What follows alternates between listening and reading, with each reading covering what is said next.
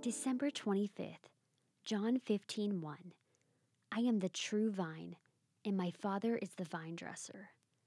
In the final I am statement, Jesus revealed himself as the true vine. Although he would soon be crucified, he continued to teach his disciples God's truth. In the Old Testament, God's people, Israel, were often referred to as a vine. Jesus said he was the true vine. What God's people could not do, live righteously according to the law, Jesus was able to do, being fully God and fully man. Jesus is the vine, and the Father is the vine dresser. Again, we see the oneness of God in the persons of the Father and the Son.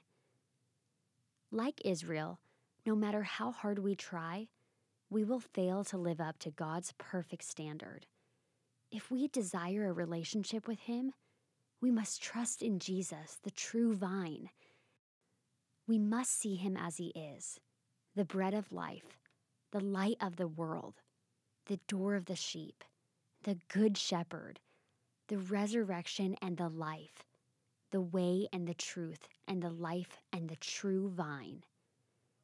When we realize that no matter how good we are, we can never earn God's favor.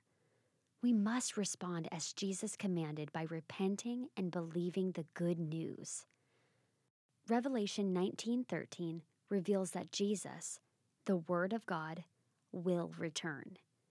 He won't come back as an infant in a manger, but he will return as the King of Kings and Lord of Lords, ready to judge the earth. Glory, glory, glory in the darkest place.